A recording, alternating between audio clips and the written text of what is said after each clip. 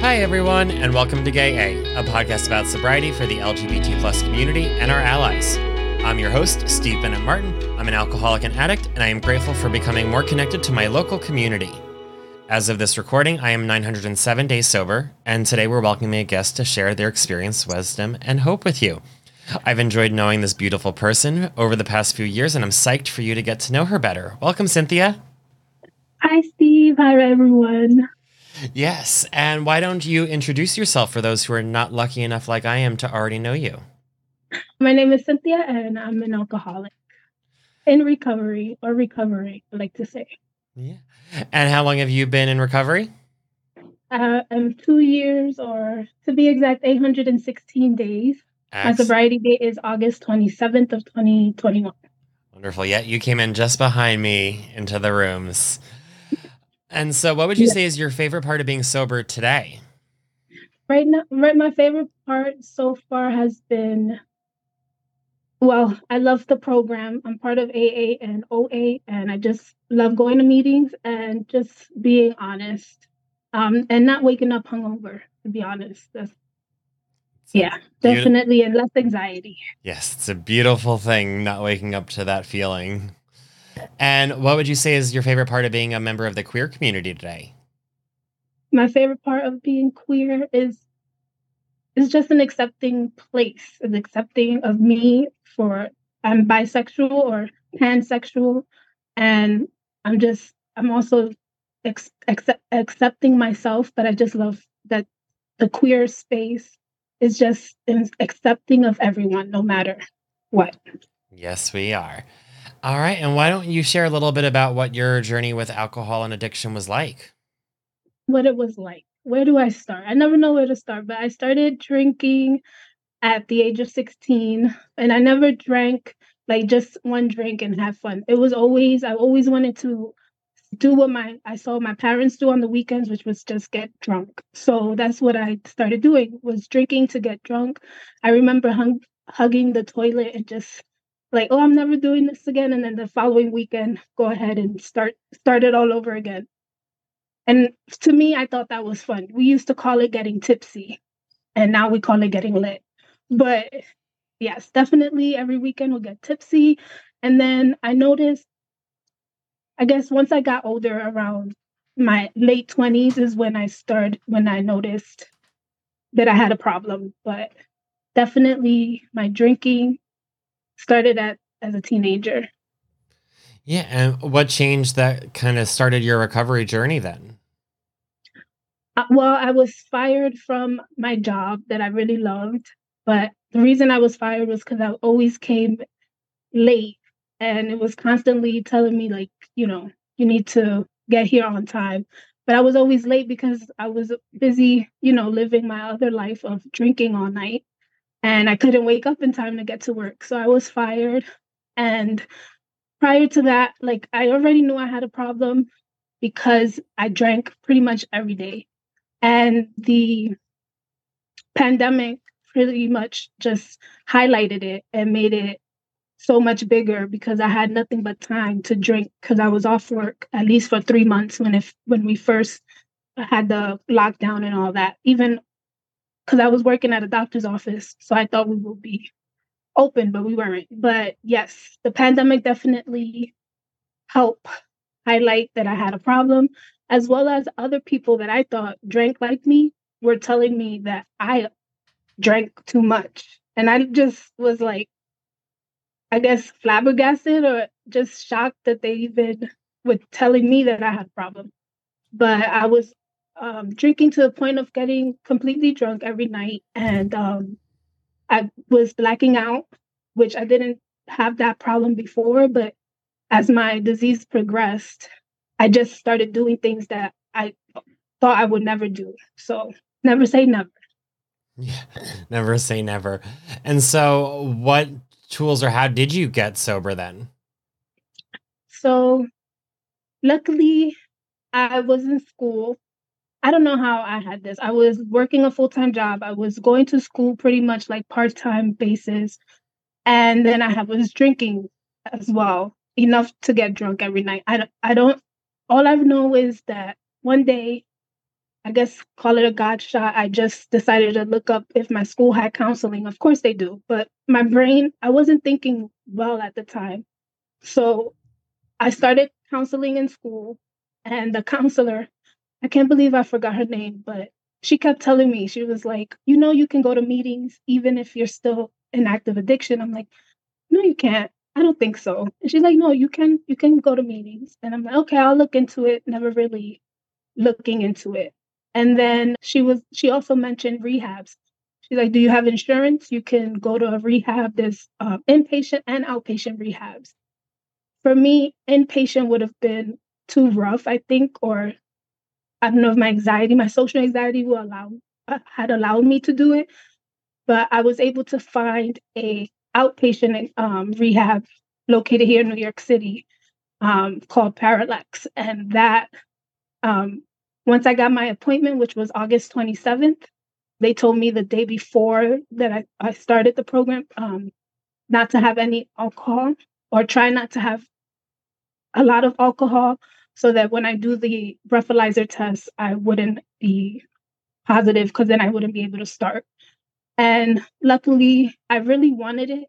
I was open and willing to do whatever it took. So I just drank the night before, I just drank 3 seltzers, which I can't believe. I didn't even really get wasted, but that weekend I made up for it. I was still hungover, to be honest. And yeah, so the outpatient rehab, I went in 8 a.m. in the morning. I left the facility around 4 o'clock. I was on naltrexone. I was on medication to help me stop the cravings, which I'm very grateful that it helped. But I know as well, the medications are not completely what helped me stop, but I know for sure that like it was a great tool to have. So just in case if I do slip up, it's like I won't feel as drunk if I do decide to pick up. And then that same night, I found the mustard seed 9 p.m. meeting. I logged in maybe like 10 minutes, a little. I think everyone was saying their day count. No, they were talking about the topic because it was a Friday night. It was a topic meeting. And I don't know, I remember hearing your voice and a lot of other people's voices, and it kind of like ignited something in me. I didn't feel alone anymore. I felt heard and seen, even though I had my camera off and I didn't talk. But I wasn't alone in how I felt and why my drinking was the way it was. I wasn't the only one with those issues, which made me feel good to know that I wasn't alone. Because so much of my drinking, I always felt like I'm alone. I'm alone in this, and I know that's just my disease to keep me drinking. Yeah, I can relate to that so much. I know that my brain defaults to like like the worst darkest thoughts at times, but especially when I'm thinking about myself. Like if I thought about myself the way that I think about, like I would never talk to other people the way that I think about myself. It's always interesting the way that that works. But I know, like, especially early recovery can be challenging.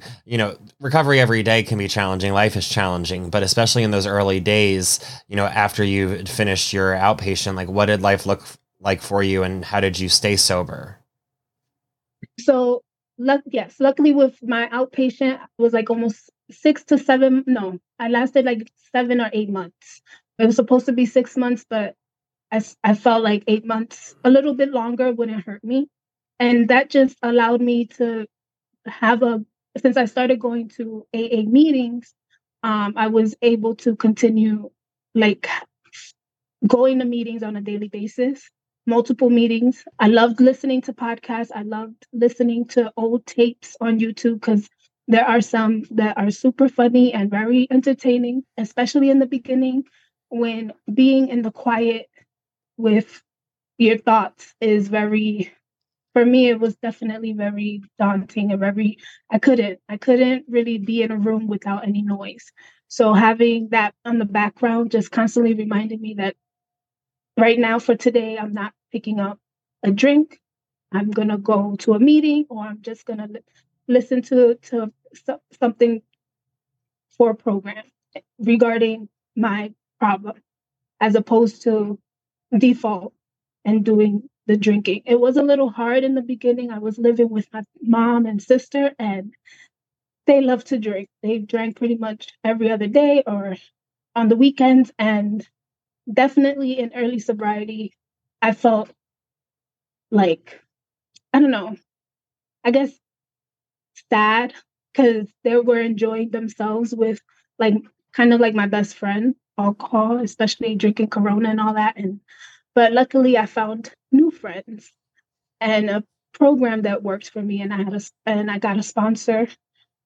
But yes, definitely early sobriety, even with my outpatient rehab, going to meetings and doing service when I was able to allowed me to continue staying in the herd, staying with that mentality of today I choose not to drink today. Yeah, that's beautiful. And you also mentioned that there's another program that you use, OA. Like, what came first, and how does that been worked into your program?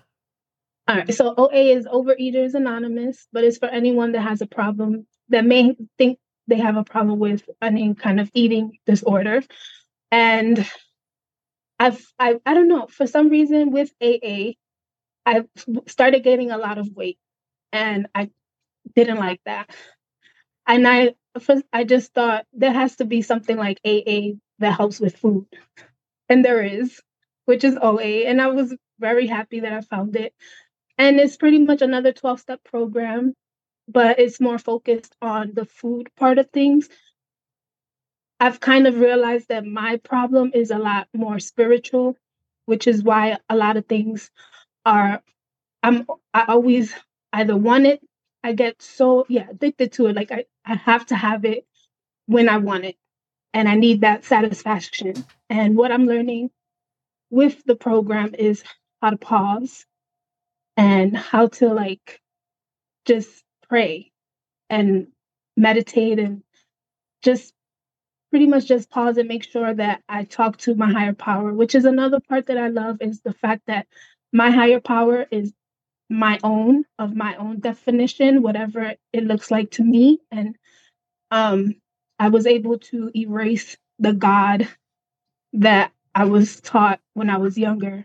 And now my higher power is a very loving, accepting God. And I know that my higher power wants for me is to be good and be happy and wants the best for me. So, So yeah. you are such a shiny, happy, like ball of light in meetings. So mission accomplished.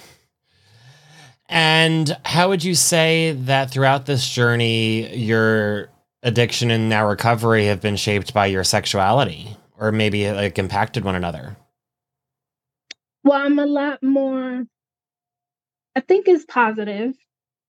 I mean, I'm open. I used to be very shy when it came to like talking to the same sex or people that identified themselves as the same sex, which I identify as a woman or she, her. And it was it still is a little bit like hard, but I'm much more open to it and I'm much more available to do it. Like prior to recovery, I could only do that when I was intoxicated. I had enough balls to like, sorry, not balls, but I had enough courage to talk to other women and get numbers and stuff like that. And now it's like, I'm not drinking, but I do have the self-esteem and the courage to go up to a female or click yes on a picture because now everything is online and I'm okay with that. I'm more accepting of myself, which I'm so happy that program and these 12 steps has helped me learn to love myself because I had put myself in rooms that showed me love. So with the love that I was shown and the caring, I'm able to now give that to myself as well and give to others. I love loving other people. I love love. Yes, wonderful. And of all the tips and tricks and things we've learned in recovery, do you have any favorite sayings that really resonate to you? I love we're not a what is it? Can't even remember. We're not a glum lot. Yes. As cheesy as it is, one day at a time, 1 second at a time, and take a nap. Naps are amazing. I learned that from you. Yes, that's my favorite part of Halt is taking naps. Yes, just learning how to just shut off. Everything will still be there, even if once you wake up from your nap, they're still gonna get, and they'll get done and you'll be refreshed. You're not missing out on anything if you decide to pray, to like meditate or take a nap for 20 minutes. Yeah, exactly. And what kind of advice would you give to someone who might be struggling or in a rut with their recovery? I would say share if you don't like sharing. Let people in, really allow people in, um, not just surface level.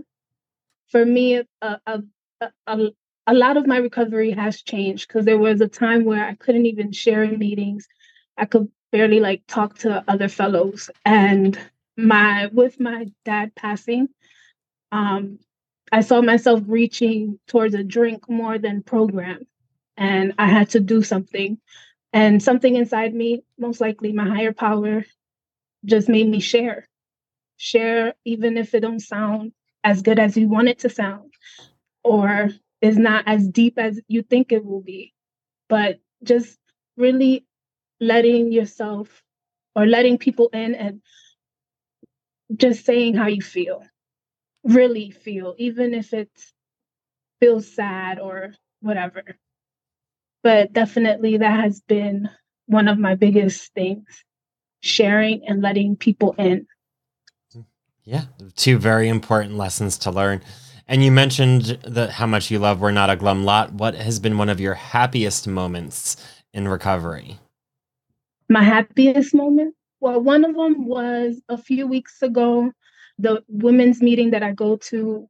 There was a whole bunch of people that came out to a convention in the Bronx, and we all met up for dinner, and it was like maybe 15, 20 of us. And it was just beautiful to just see the people there and give real life hugs and kisses and like do the serenity prayer holding hands before we ate. It was like really amazing. And also doing um fellowship with Mustard Seed when we do fellowship outside and go to like museum. um I never thought that I would do things like that for myself. I've always been a homebody, kept to myself, isolated a lot. And now with program is like I enjoy spending time with other people and really being in that moment. Unless they irritate me, then I try to limit that.